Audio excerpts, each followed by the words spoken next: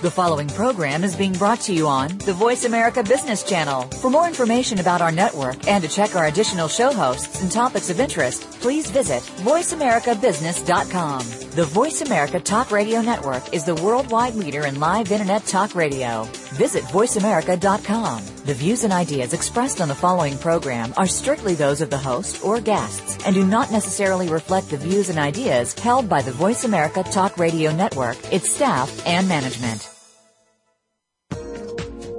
Welcome to the Money Answer Show with host Jordan Goodman. Whether you are starting out, deep into your retirement, or somewhere in between, the Money Answer Show has the know-how to help you. Now here's your host, Jordan Goodman. Welcome to the Money Answer Show. This is Jordan Goodman, your host. My guest this hour is Steve Rapek. He is a certified financial planner, an Army veteran, and the author of a new book called Dollars and Uncommon Sense, Basic Training for Your Money. Welcome to this Money Answer Show, Steve. Hey, Jordan, thanks for having me on. I really appreciate it. You have an unusual training to be a financial planner and somebody helping them with their money. Just tell us briefly about your Army experience and how that has translated into wanting to help people with their finances. You know, I spent 12 years out to do the Army. I left the Army with $32,000 worth of credit card debt. And, it was just a total mess. And I was thinking, I got into personal finance, and here I am with a whole bunch of credit card debt and, giving other people, help. And I said, hey, I need to sit there and start taking charge with my own money.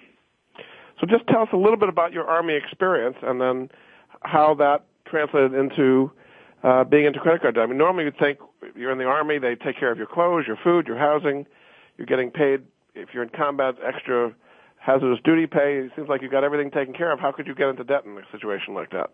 Yeah, I mean that's a great question. And I talk about in the book. It's more money doesn't equal more money, and it seems like the more money you make, the more money you spend, and that's what happened to me. Is that here I am as an E2 in the Army.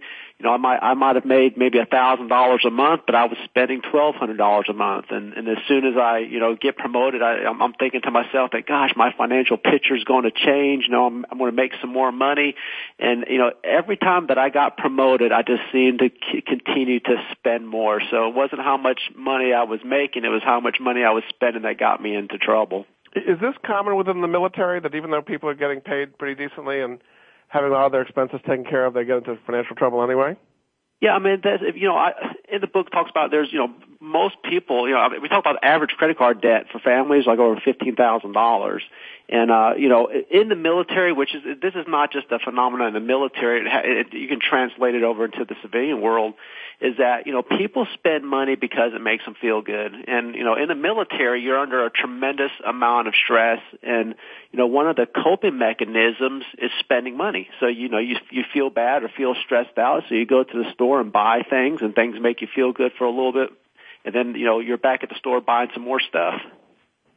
So it's common. So part of what your mission has been is to help the military people do better with the finances, and then also affecting the civilians. Is that right? Oh, definitely. Because it's basically, how I got it into the book is, I was doing some consulting work for the Department of Defense a few years ago, and it was for a guard unit that was fixing to deploy to Iraq. And this gentleman, he was 65 years old, came up to me and said, Steve, I wish, someone was like you around when I was younger, so I could maybe made some better financial decisions. And, I thanked him for his compliment.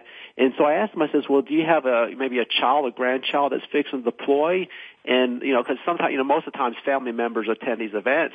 And, he put his head down. He says, no, Steve. He says, this is my third deployment. I volunteered in the last 5 years. The first two deployments I used to get out of credit card debt. And this last deployment I'm going to use to start saving for retirement.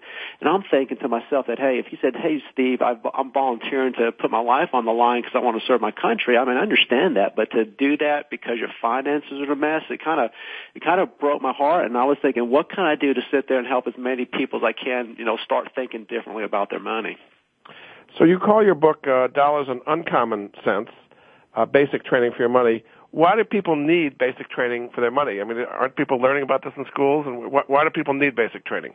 I hear that, this is what I hear a lot, I hear often, is that why don't they teach that to our kids in school? Because I feel that they're not learning about it in school, or they're not learning enough about it. And, a lot of people, what's kind of weird is lately, I guess it's kind of June, which is, people aren't really thinking about personal finances. They're thinking more about vacations. But I've had a lot of, parents and grandparents saying, hey, Steve, I bought this book for my kid or my grandkid because I want to teach them about money. So I just don't think that there's enough education that's out there, or like I said, that, personal finance, and personal finance generally is kind of a pretty boring subject. So, you have to make stuff, exciting, interesting, making it relevant, and, you have to sit there and motivate people to sit there and try to, make some better changes for themselves. Why do you call this uncommon sense? I mean, normally you think of personal finance as common sense, but why do you call it uncommon sense? Gosh, I mean, if I look around the world, I mean, most people are terrible with their money. So I'm like thinking, well, everybody must be using common sense, and that's why I tell people that they need to start using uncommon sense. And in the book, I have a bunch of examples about what uncommon sense means. Like one of my rules, I call it the 10-10-80 rule, and I say that, hey, if you want more money, you need to give away the first 10%. And you're like thinking, gosh, that does not make common sense. How am I going to have more money if I'm giving 10% away? So I had stuff like that in my book that it doesn't make common sense, but it's just stuff that my wealth builders have done, and they're able to accumulate a bunch of money.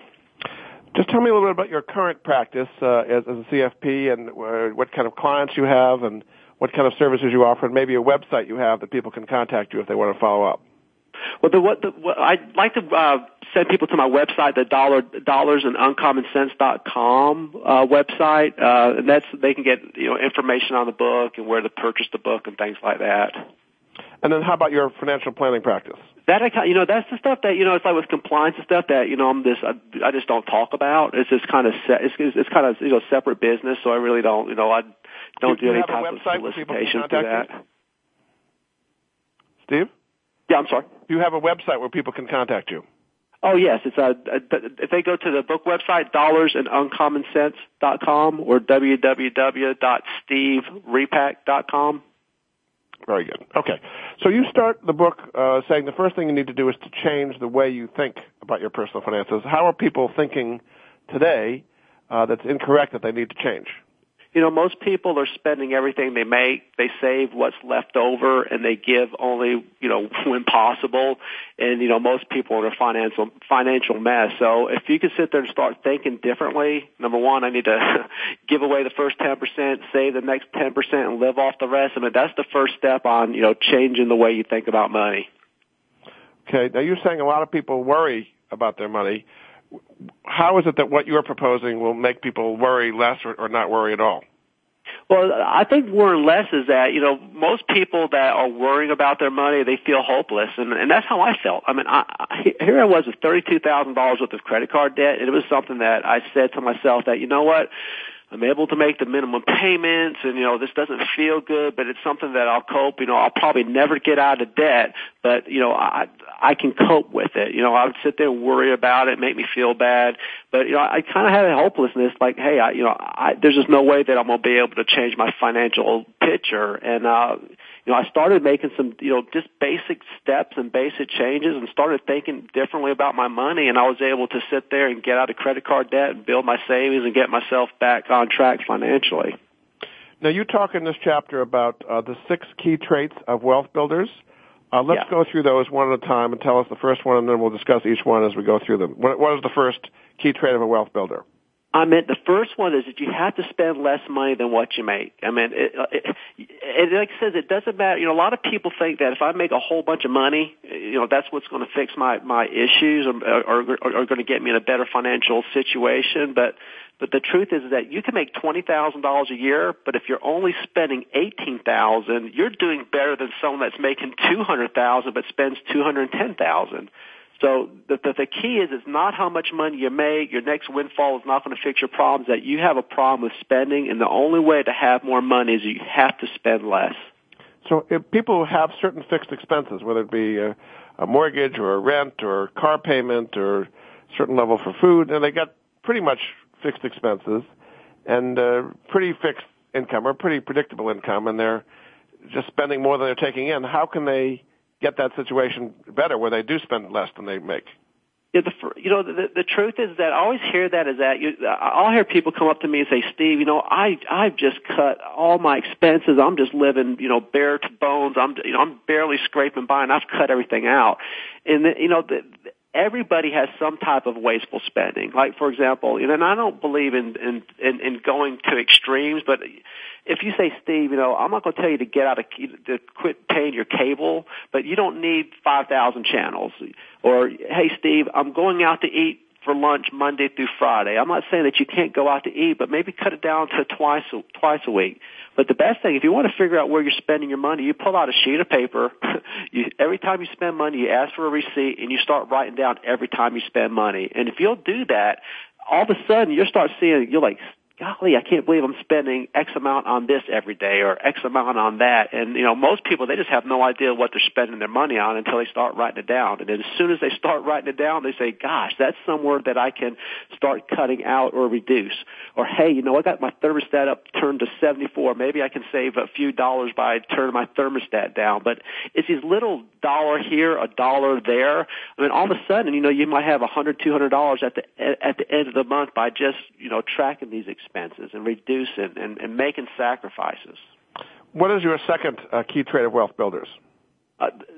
Second one is you got to save. I mean, your credit card company doesn't love you. The electric company doesn't love you. The department store doesn't love you. The car sitting in your driveway doesn't love you. I mean, the only person that loves you more than anybody is yourself. And you should be paying yourself at least 10% of what you make. So before you pay anybody else, you need to have an account set up just for you where you're putting money into it. So today you earn almost nothing on savings. Literally, you do earn 0% basically. Where should people put their money where they're going to at least earn something on their savings these days? Well, that kind of almost leads me to my third one. It talks about my third trait for people is that they have little or no debt. If you have a credit card company that's charging you 16% interest, even if you're making 0.5% in the savings account, that's still better than paying someone else 16%. So you're saying the savings that you should put aside should be in liquid savings? The savings should be your safe money. That's your short-term money. That stuff needs to be FDIC insured. That's your safe money. Okay. And so as you say, your third key trait of wealth building is to have little or no debt. Little or no debt. And like I said, there's, I live in the real world, so I know that people do have debt. I'm not an extremist where I'm saying that you can never have debt. Like, for example, I think that there's no such thing as good debt, but there's three things that I think that aren't bad debt, like a house or an education or start a small business. But my wealth builders, like I said, they have these 6 common traits, and they, if I sit there and ask each and every one of them, how much debt you have, they're going to tell me little or no debt. So that's your key. That's your ultimate goal is to get there. You're not going to get there overnight, but your ultimate goal is to be out of debt or have very little of it. Very good. All right, we're going to take a break and get back to more of Steve Rapak's Dollars and Uncommon Sense. His book is called that, and it's also called Basic Training for Your Money. We'll be back after this.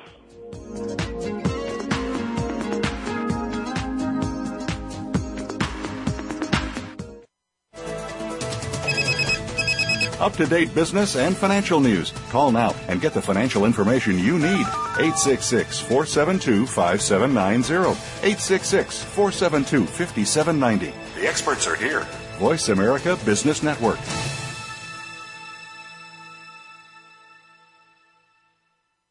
If you lead a team of any kind, you need to listen to this show. Tune in to Leading with Emotional Intelligence, hosted by Esther Orioli. Esther provides you with the tools and techniques you need to harness the power of EQ to stop setting goals and start changing behaviors in your organization. Get the latest concepts in EQ from a top-of-the-house perspective and have your questions answered on air. Leading with Emotional Intelligence is broadcast live every Wednesday at 1 p.m. Pacific Time, 4 p.m. Eastern Time on the Voice America Business Channel. Do you want to know what's really going on these days? Well, Capital Thinking takes you inside the worlds of policy, politics, law, and business. What happens in Washington, on Wall Street, and in our nation's legal system impacts your business every day. We're taking you on a behind-the-scenes tour of all of it. Each week, we bring you unfiltered conversation with a variety of influential policymakers, lawyers, and business leaders. I'm Kevin O'Neill, and I'm your host as Capital Thinking tours the halls of power. Join me for Capital Thinking on the Voice America Business Network, each Thursday at noon Eastern and 9 a.m. Pacific Time. From the boardroom to you, Voice America Business Network. You've been listening to the Money Answer Show with Jordan Goodman. If you have a question for Jordan or his guest, please call us now at 866-472-5790. That's 866-472-5790. Now back to Jordan. Welcome back to the Money Answer Show. This is Jordan Goodman, your host. My guest this hour is Steve Rapak. He's a certified financial planner. He's also done a book called Dollars and Uncommon Sense, Basic Training for Your Money. Welcome back to the show, Steve. Thanks. How's it going? We were going through the key traits of wealth builders. The first three were to spend less money than you make, have little or no debt, and save. What is the fourth key trait? The next key trait is that you have to have long-term plans for your money. When I was younger, the last thing that I thought that, I should say I thought that I was going to live forever and I'd worry about retirement at a later time. And, most people, they're just not putting enough money away from retirement. And, so the people that are successful, they have long-term plans for the money. So what are some specific long-term plans? You're talking about saving for retirement, and what are some of the things they need to plan for long-term? I mean, long-term, there's a whole bunch of, we think about long-term plans. It could be, for nursing home or medical expenses or, there's just a whole bunch of things that you can plan for. But like I said, that you just have to plan for it. And the people that are successful, I mean, they're making those plans. They're not coming in at 80 years old saying, hey, Steve, I need to start thinking about this stuff. I mean, they thought about this stuff long time ago. So by planning, do you mean writing things down or saving for it? What you plan for, what specifically are you supposed to do to make those plans into reality?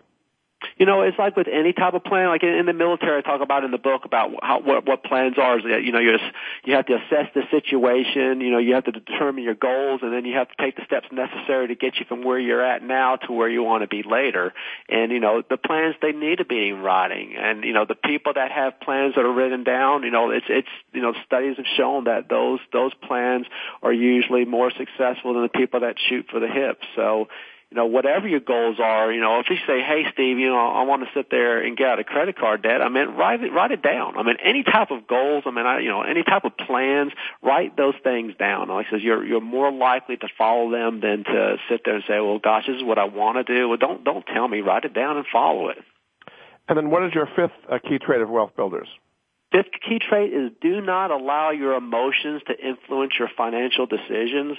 And that just covers a whole gamut of things. Like, for example, with our spending, I mean, we like to spend money, and our brain releases these endorphins that make us feel good, and then we want to sit there and spend more money. Also, think of the market as volatile and as emotional as what it is that you just can't allow your emotions to influence your financial decisions. Like I said, we're not robots, so our emotions are going to sit there and they're going to affect them. We just can't allow them to influence our financial decisions. So how would that affect, for example, investing in the stock market?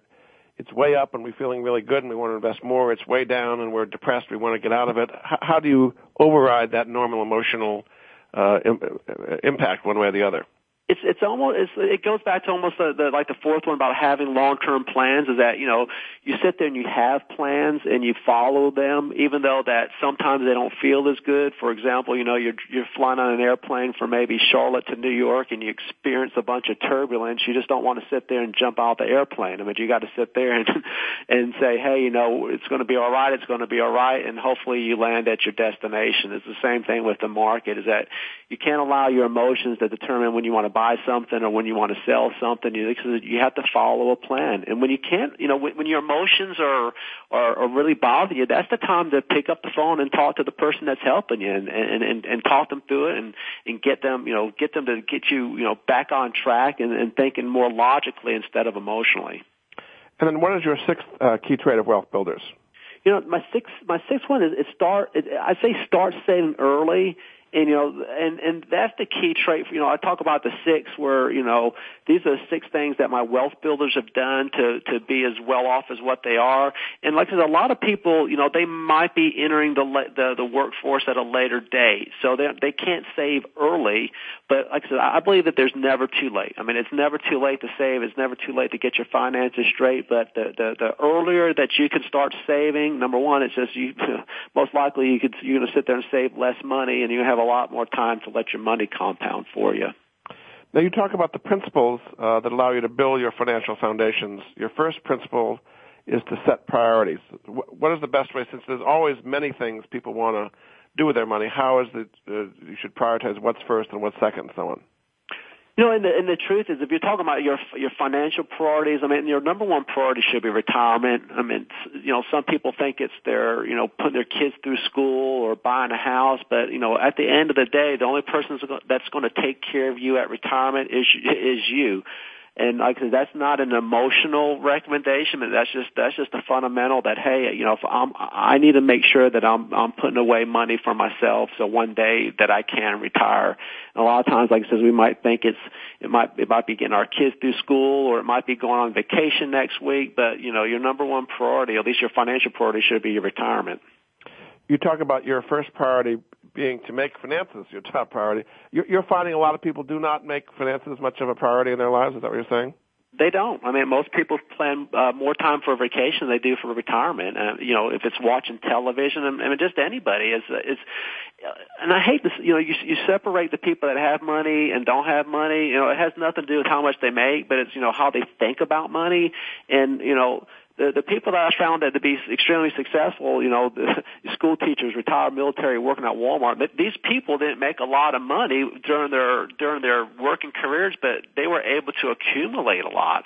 And you know, they thought about money. They thought about saving for a rainy day. They had those long-term plans. And for some reason, it's like the now generation where, hey, you know, I want to have the nicest car, the nicest clothes, and I really don't care about retirement because I'll be dead by then. And, you know, I kind of joke around in my book that when I was 21 years old, I had a friend that was 26, and I thought to myself, God, he's old. You know, here I am, 45 years old, and I have a total, you know, I think about age a lot differently than when I was younger, but that's just the way people think. I mean, they just don't think about the later. All they care about is the now. In your third chapter, you talk about the principle of spending less, allowing you to have more. We talked about this a little bit. But how do you overcome what you talked about the propensity to be wired to spend? How do people overcome that impulse? You know, and this is, when I talk about like changing priorities and, you know, the principle of spending less, you know, I believe that if you give away the first 10%, I mean, that's what's going to teach you to prioritize your money. And I don't have an agenda. It's not like I'm saying, hey, you need to give 10% to the church. I don't care who you give your 10% to. It could be the Wounded Warriors Project. It could be a local soup kitchen. It could be the Foundation for Homeless Parents. I care less who you give your money to, but if you can learn to give 10%, that kind of rewires the way you think about money. Because think of this as that we've always been taught it's better to give than to receive, but truthfully, that feeling you get when you give money, it actually lasts a lot longer than you do when you spend it. That's why when people spend money, you know, they're out again the next week spending some more money to try to make them feel good again. And that if we can learn to give, learn to prioritize our money, learn what money's all about, that's how we start having a different mind shift. Like I said, it doesn't make common sense that, hey, Steve, how can I have more money if I'm giving away? I'm not telling you it makes common sense. It makes uncommon sense. And the people that are successful, I can tell you this, that they all have, they all give. You say that people have to admit they have a problem with spending, and some people don't want to do that. How do you go about admitting you have a problem you don't want to really face? You know, it's all about accountability. I mean, you know, whenever you spend your money, you got to sit there and write down your expenses. You got to admit that you're spending. It's like anything. It's like any bad habit you want to break. Is that, hey, Steve, I want to get into shape. Well, guess what? You got to start eating less calories than you're taking in, and you do that by eating right and exercising. And if you say, Steve, hey, I want to have more money, it works the same way. You need to sit there and spend less money and start saving more. And you know, people, they say they want to change, but until they actually accept that they have to change and start doing things differently, they're going to continue to be like a dog that walks around, chases his tail and goes around in circles and never gets anywhere. So you just have to admit it. You got to take accountability. You got to take charge and say, hey, I want things to be different, and now I'm going to start doing different things so things can be different. In your book, you offer what you call a spending summary, broken down into 8 different categories. What are the categories that people should be breaking their spending down into, and how do they use this to stay on top of their spending in a better way? You know, and the truth is with the spending plan, I call it, it's kind of a guide because it's not like a set in stone, because certain people, they're going to have different priorities. For example, they might say, Steve, I want to have a nicer house, but I'm saying there's nothing wrong with that, but you might have to sit there and have a smaller car or not go out and eat all the time. But I've basically broken down my categories into, I call it the giving, the saving.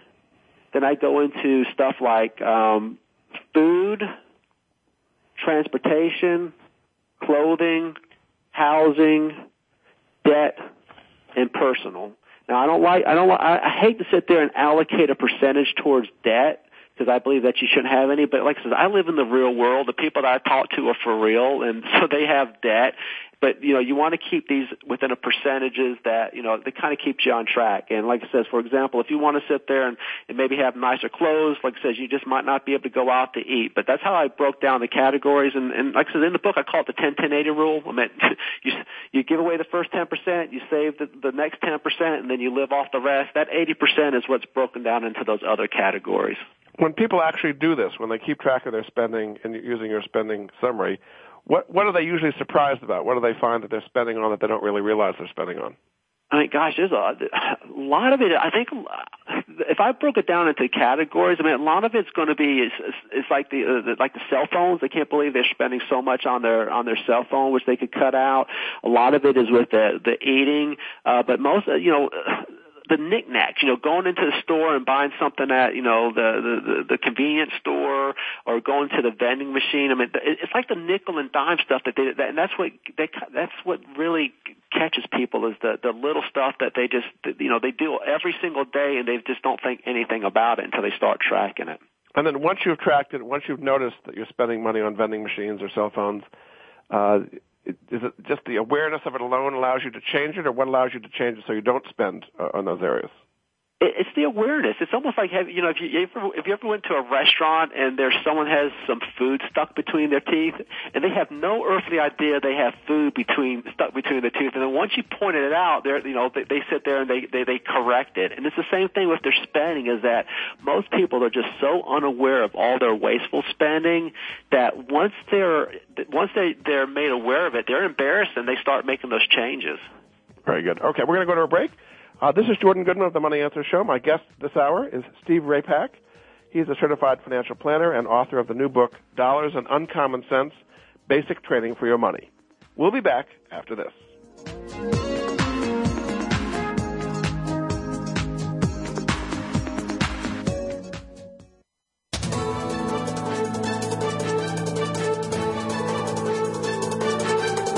Whether the market's up or down, or if you're looking to improve your portfolio, our experts are ready to talk to you. Call now. Toll free, 866-472-5790. That's 866-472-5790. Voice America Business Network.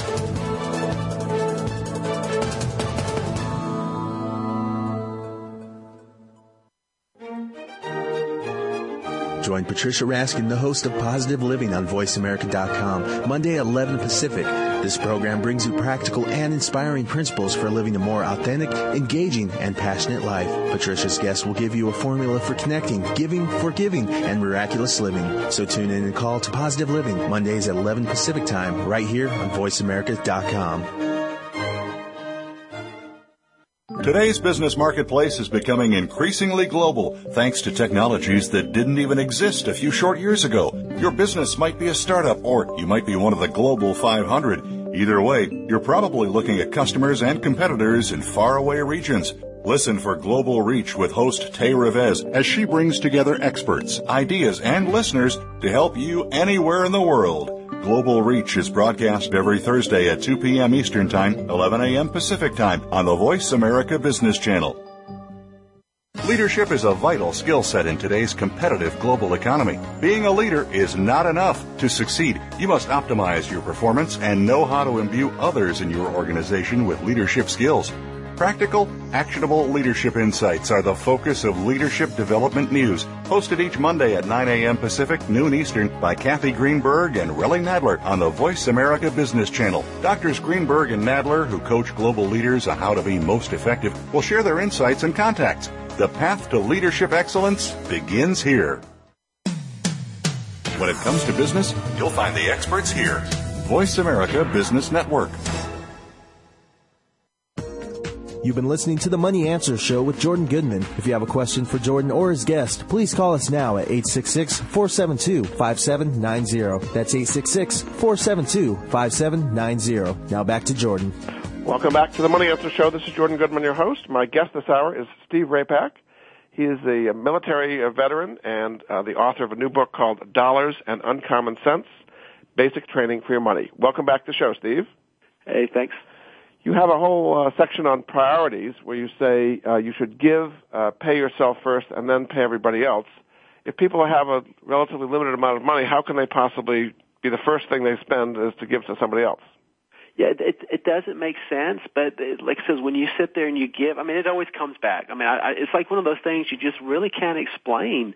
But like I said, there's just a lot of wasteful spending, and you know, once we start giving, it forces you to live off of less. It just forces you to do it. It's like you have no choice because you have 10% less money, and it doesn't make common sense to do that, to have more money. But once you learn to give, it kind of puts a new light on what money actually is and what it actually supposed to do for you, and it gets people back. It gets people back on the right track. You have some examples in the book of how it has come back to people. Just give us an example or two of people who have given back and how it's come back to them. You know, there's wealth builders that I've worked with for many years. You know, they have a heating and air conditioning place in Monroe, North Carolina, and I mean they've made millions and millions and millions. So whenever you look at them, you're like thinking, oh my gosh, you know, they've made all this money. But when they first started out, they started out in their garage in 1985. You know, working on air conditioners. Now they always gave 10%, even if that meant that they might have to not go out to eat one night or they'd have to sacrifice something else, but they just always gave, even when they didn't have anything. And like I said, they're not multimillionaires, you know, right when they first started, but it just gave them the right light. And, you know, eventually over the years, they were just able to sit there and, you know, be very successful at what they are. And it's like I can sit there and give those stories all day long where just people just, they just gave first, and then somehow they always were able to get, you know, their bills paid. They were always able to sit there and put a little bit into savings, and they always had their priorities right. And it's just like I said, it's not like onesies or twosies. Is that the people that I've talked to, that's what they've done, and it's always came back to them. Doesn't make sense, and I'm like saying, okay, you know what? It doesn't make sense. Why don't you try it for 3 months? You try it for 3 months, and if it doesn't work, then you can tell me that, okay, Steve, it doesn't work. But don't tell me that it doesn't work without you even trying. How has it worked in your own life? Who have you given to, and how has it come back in your own life? Oh gosh, just the opportunities that I've had. I mean, I've just been I've been blessed by, you know, just by following those principles. And like I said, it always, you know, number one, I was able to get out of credit card debt myself. You know, I kind of figured out that, hey, you know, I'm not going to make a whole bunch of money and it's going to fix all my problems. Once I figured out that, hey, I need to get my money priorities straight by, you know, giving, then saving and following budgets and things like that, things started changing for me slowly. Like I said, it doesn't happen overnight. It's not like a get-rich scheme overnight or this some secret. It's like these are just principles that you follow. And it's something that's like a lifestyle. It's something that you do for the rest of your life. It's not the Atkins diet that once you start eating carbs, you're going to start gaining weight again. It's something that you have to, if you start doing and you follow it, you know, the probabilities of you being more successful are on your side. Now, if you continue doing the crazy stuff by continuing to charge and not saving and not following any type of plans, I mean, you just can't expect when you're 70 years old that you're not going to be working. And most likely you're still going to be working at a local, local department store as a greeter, probably eating cat food at night. But if you say, hey, you know, I want my stuff to be different, then you need to start doing different things. And that's, you know, the book motivates you to do that. One of the things you say people should have is a plan for their paycheck. Roughly, what are some of the percentages that people should have as a percentage of their income in the different categories you talked about before, just roughly? Yeah, I mean, like for example, and I say housing. I mean, that should be between 30 to 40%. Now, and that's not just your house payment, but that's your insurance, and that's all the maintenance cost. Your food. I mean, your food might be 10 to 15%, or your clothing might be 10 to 20%. But those are just kind of guides that once you start getting outside the percentages, then you sit there and say, okay, hey, I'm spending a little bit too much here, so I either need to cut something out here or I have to figure out where to do it somewhere else. But like I said, most people they just have their own different types of priorities, so they're gonna determine, you know, where their allocations are.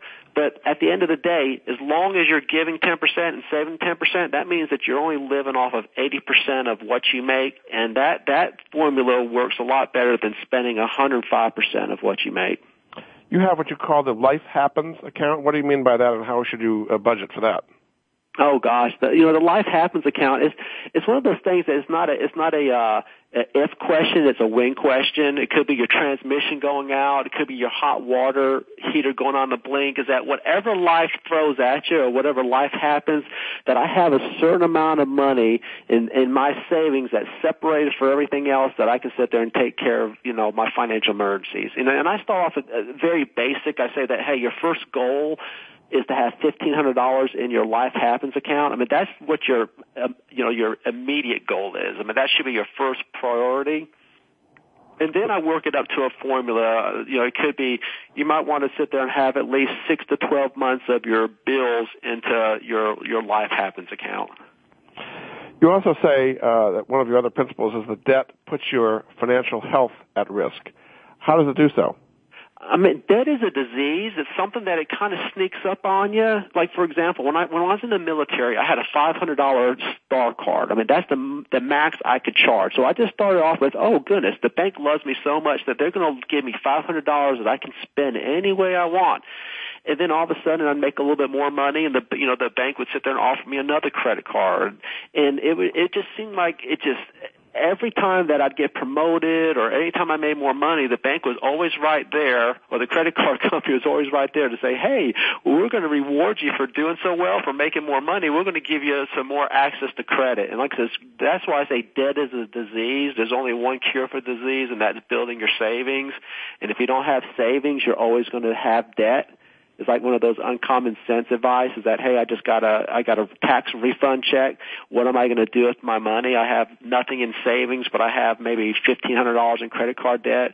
You know, it would make common sense to pay down your credit card. And I would say, no, you need to sit there and build your savings. And you'll say, Steve, that doesn't make common sense because savings ain't paying anything and your credit card company's charging you 15%. And I'd say, okay, well, you sit there and pay down your credit card. You have nothing in savings. You drive down the road, clunk, clunk, clunk. Your transmission goes out. How are you going to pay for it? Guess what? You're going to have to use your credit card because you don't have anything in savings. So you got to have your Life Happens account. You got to have money in savings. When you were offered these increases in your debt limit and getting into more debt, are you saying that you should refuse them? You shouldn't accept additional credit lines when it's being offered to you? I mean, that would make financial sense. I mean, when I was younger, I didn't have long-term plans for my money. You know, I allowed my emotions to tell me, you know, that, hey, I really want this big screen television, or I want to have this nice car, or I want to have this. So I didn't have the discipline when I was in the military to sit there and say no. You talk about the true cost of debt being higher than just the financial part of it. What is the true cost of debt? I mean, the true cost of death is, I mean, I call it the physical cost. I mean, it will make you physically sick. If you're up at night worrying about your credit card debt, I mean, not only are you sitting there paying interest to somebody that doesn't love you, but just the health cost. And if you're married, oh my goodness, I mean, that's, you know, what are the three things that most couples fight about? Money, sex, and kids. So, you know, if you're fighting over with your spouse, most likely it's because of money. It's because of debt. I mean, divorce. I mean, there's just so much bad stuff that debt leads to. It's not just, you know, the true cost of it is, hey, I got to pay some interest to somebody else, is that it affects you physically, it affects you emotionally, it affects your marriage, it affects your everyday life. I mean, you can't sit there and perform your job every day if you're sitting there worrying about, hey, how am I going to sit there and get this debt taken care of? Are there such things as good debt and bad debt, or do you think all debt is bad? You know, like I said, there's no such thing as good debt, but as I said in the beginning of the show, I mean, I think there's three cases where I call it not bad debt. If you said, hey, Steve, I want to sit there and have a house and I'm going to have a mortgage. I mean, I don't live in the la-la land where I think that you're going to save enough cash to sit there and buy your house outright. Now, if you can do that, I think that's smart. But I mean, I think that, house debt, I consider that not bad debt. If you said, hey, Steve, should I go to college? Well, I can't afford college, so I'm going to have to take a loan. Well, I'm not going to tell you not to go to college. I mean, I would rather you get an education than not have one. And let's say that you will say, Steve, I want to start a business. I mean, there is nobody better to work for than yourself. So I think that those are three cases. I don't call them good debt. I just say that they're not bad debt. You have a section on how to get out of debt, what you call the get out of debt plan, based on the interest rate that credit cards are charging and the minimum payment. How do you prioritize which debt you pay off first and which one you wait till later? In the book, I mean, and I say this in the book, because if you talk to, you can talk to 10 different people about this, and they're going to tell you 10 different answers. But the way that will save you the most interest and get you out of debt the fastest is that you pay more towards the card with the higher interest rate and make minimum payments on the other. And then once that card is paid off, then you'll sit there and concentrate on the higher. Now, I've heard, there's experts that are out there that they'll say, oh, you pay more towards the smallest one because it gives you a sense of accomplishment and you get motivated. And the thing is that I don't want you to feel good. I want you to feel bad because you're in debt, because when you feel bad, I'll tell you what, that's a good reminder that when you do get out of debt, you just never want to get out of it. You just never want to get into it again. So if you say, hey, I want to get out the fastest, I want to get out the best financially, you want to sit there and pay more towards the one with the higher interest rate. What do you think about using credit counseling services that are nonprofit that help you consolidate your debt at lower interest rates? The truth is that it's kind of like a Band-Aid. It's that the problem isn't because of your interest rate or the consolidation. I mean, you're in debt because you're spending more money than what you're making. If you want to get out of debt, start spending less money. Quit charging, put money in savings, and put a plan together. Now, I'm not saying that you don't use them, but people kind of make it like that's their fix-all, that, hey, I'm just going to declare bankruptcy, or I'm going to do credit consolidation, and that's going to fix all my problems. It's going to treat the symptom, but the core problem is you spend more money than what you make. You can sit there and do credit consolidation. You can, do bankruptcy. You can do all these programs, and in 3 or 4 years, you're going to end up in the same situation. And it was for me. I can say that because I did it. I was one of those that, I'm smart.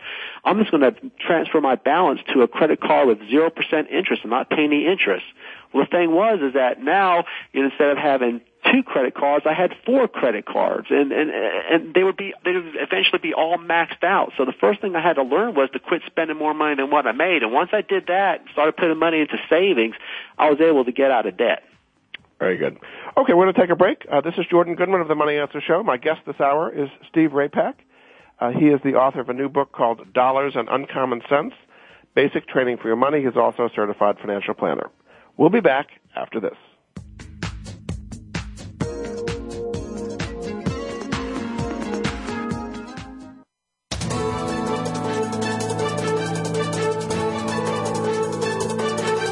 Whether the market's up or down, or if you're looking to improve your portfolio, our experts are ready to talk to you.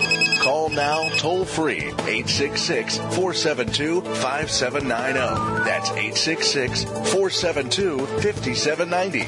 Voice America Business Network. If you think you've seen online TV before, let us surprise you. VoiceAmerica.tv is online now. The leader in live Internet talk radio has done it again. Multiple channels, a state-of-the-art viewing experience, live and on-demand programs streaming 24 hours a day. It's exactly what you want, when you want it. VoiceAmerica.tv. From health and wellness to business, sports, and everything in between. Discover our new world. Visit VoiceAmerica.tv now and experience the future of online television. VoiceAmerica.tv. It's all Arizona, all over the world. If you're a local Arizona high school sports fan, or if you're a transplanted fan somewhere else in the world, have we got a show for you. The first internet sports radio talk show focusing solely on high school sports is the Coach's Corner with Scott Lovely. Tune in to talk about your favorite teams, players, or coaches. It's 100% Arizona high school sports coverage and a little bit more. Tune in Mondays at 4 p.m. Pacific Time, 7 p.m. Eastern to the Voice America Sports Channel. When it comes to business, you'll find the experts here. Voice America Business Network. You've been listening to the Money Answer Show with Jordan Goodman. If you have a question for Jordan or his guest, please call us now at 866-472-5790. That's 866-472-5790. Now back to Jordan. Welcome back to the Money Answer Show. This is Jordan Goodman, your host. My guest this hour is Steve Rapak. He is the author of a new book called Dollars and Uncommon Sense, Basic Training for Your Money. Welcome back to the show, Steve. Thanks for having me back on. Appreciate it. You say it doesn't take $1 million to make $1 million. Normally people think you need a lot of money to get started. How is it that you can make $1 million without having $1 million to start with? Yeah, that's a great question. It's like, and that's like the misconceptions that the people that think that, gosh, the only way I can have a bunch of money is if I make a whole bunch. But the truth is that, if you sit there, I'll give you an example. I asked a 21-year-old, can you sit there and put $1,800 away into your retirement account? And they'd look at me like, Steve, there's just no way I could do that. And, maybe I'll ask them, can you sit there and save $150 a month? And they'll look at me again, no way I could save $150 a month. And so the third question I'll ask them is like, can you save $5 a day? Are you wasting $5 a day? Most likely that 21-year-old is wasting $5 a day. Well, if instead of wasting that $5 a day, he puts in his retirement account, which that comes out to be $150 a month, comes out to be $1,800 a year. Now, I'm just going to sit there and give you a hypothetical. I'm just using mathematical compounding. But if it compounded at a rate of 10%, then when that 21-year-old turned 65 years old, he'd have over $1.2 million in his retirement. So it doesn't take $1 million to make $1 million. You also have a chapter, what you call Life Happens, Then I Quit. So when something happens to your life that you're not expecting, how can you resist the tendency to want to quit and give up? Well, that's the thing is that, I talk about the priorities about your Life Happens account and then your I Quit account. Well, your Life Happens account, that's that liquid account for those emergencies. Well, your I Quit account, that's where you put your money in to sit there, and that's what will tell you when you can quit working.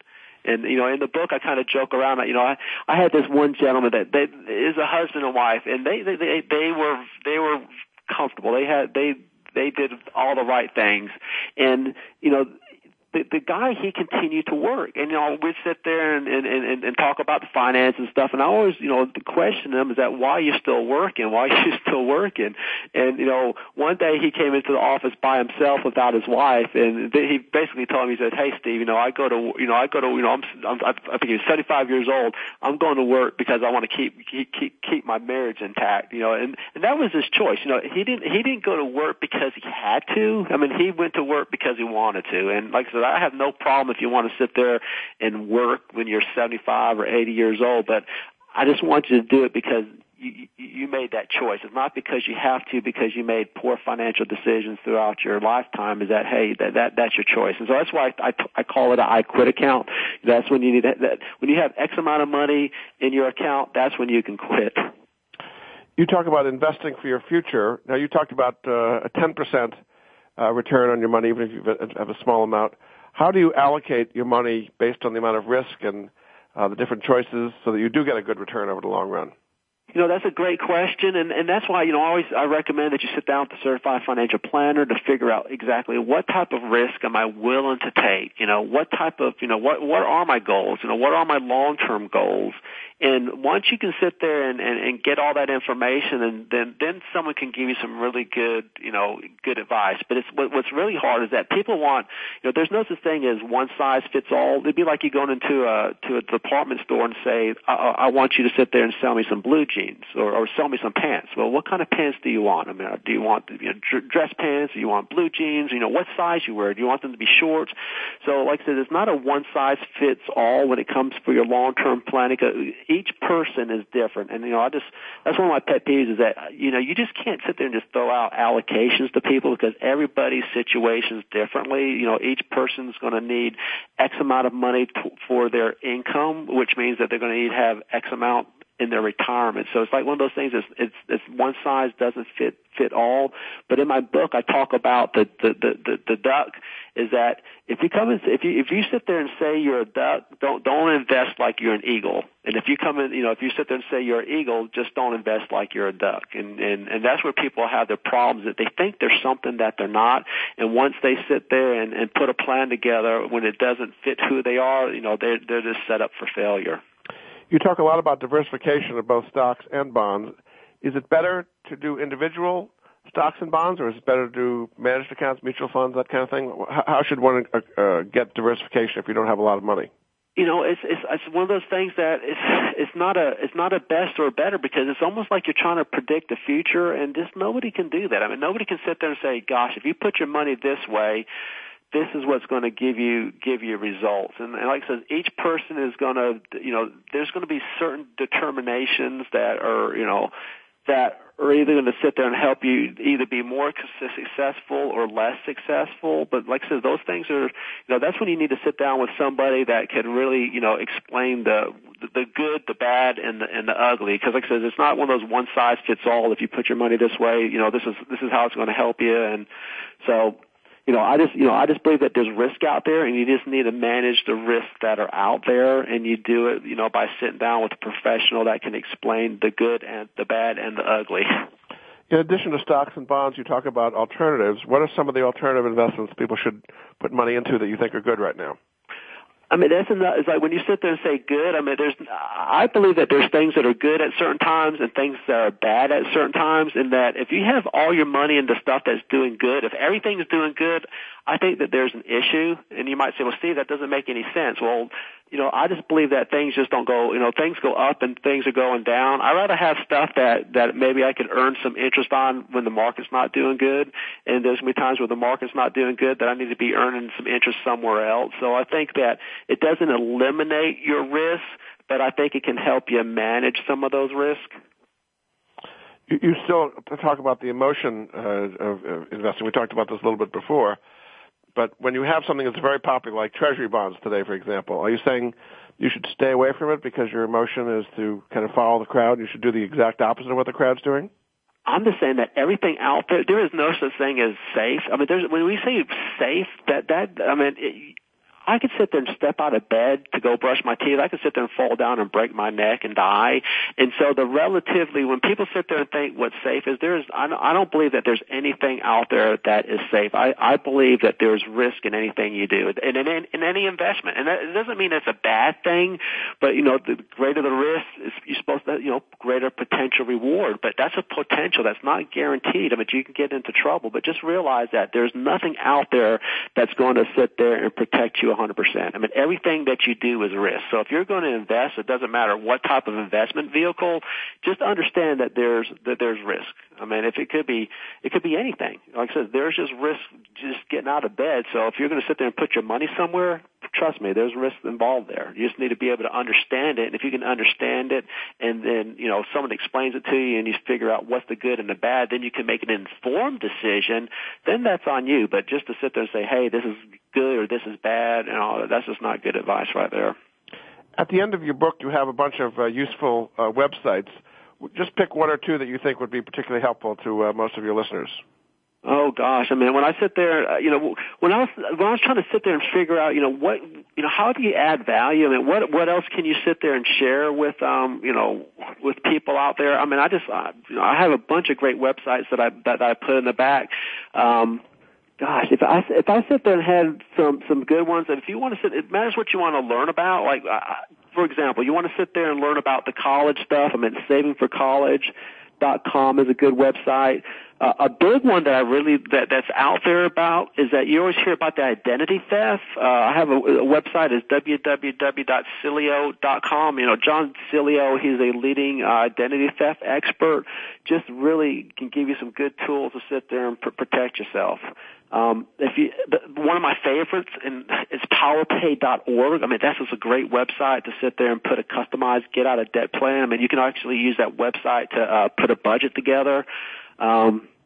Another one, one of my favorite, the www.cfp.net. You can go on cfp.net and you can find yourself a certified financial planner in your area that can sit there and give you some, put a plan together for you. Very good. We have about a minute to go, so just want to kind of sum up, if you took the advice in your book, Dollars and Uncommon Sense, what a difference it would make in people's life compared to not doing things that you talk about in your book. If you want to sit there and work for the rest of your life and be a greeter at the local department store and eating cat food at night, don't take my advice. That is your choice. But if you sit there and say, hey, I want things to be different in my life, I want to sit there and take charge of my money instead of my money taking charge of me, I want to read something that's going to instruct me, that's going to motivate me, but it's not so dry that I'm going to fall asleep on page 3, then I believe that Dollars and Uncommon Sense would be a great book. Indeed. Very good. And again, tell people the website where they can find it and they can find you. It's www.dollarsanduncommonsense.com. Very good. Well, thanks so much. My guest this hour has been Steve Repick. He is the author of the book, Dollars and Uncommon Sense. So thanks so much for being a guest on the Money Answer Show, Steve. All right. Thanks for having me on. Thanks you again, and we'll be back with another edition of the Money Answer Show next week. Goodbye for now.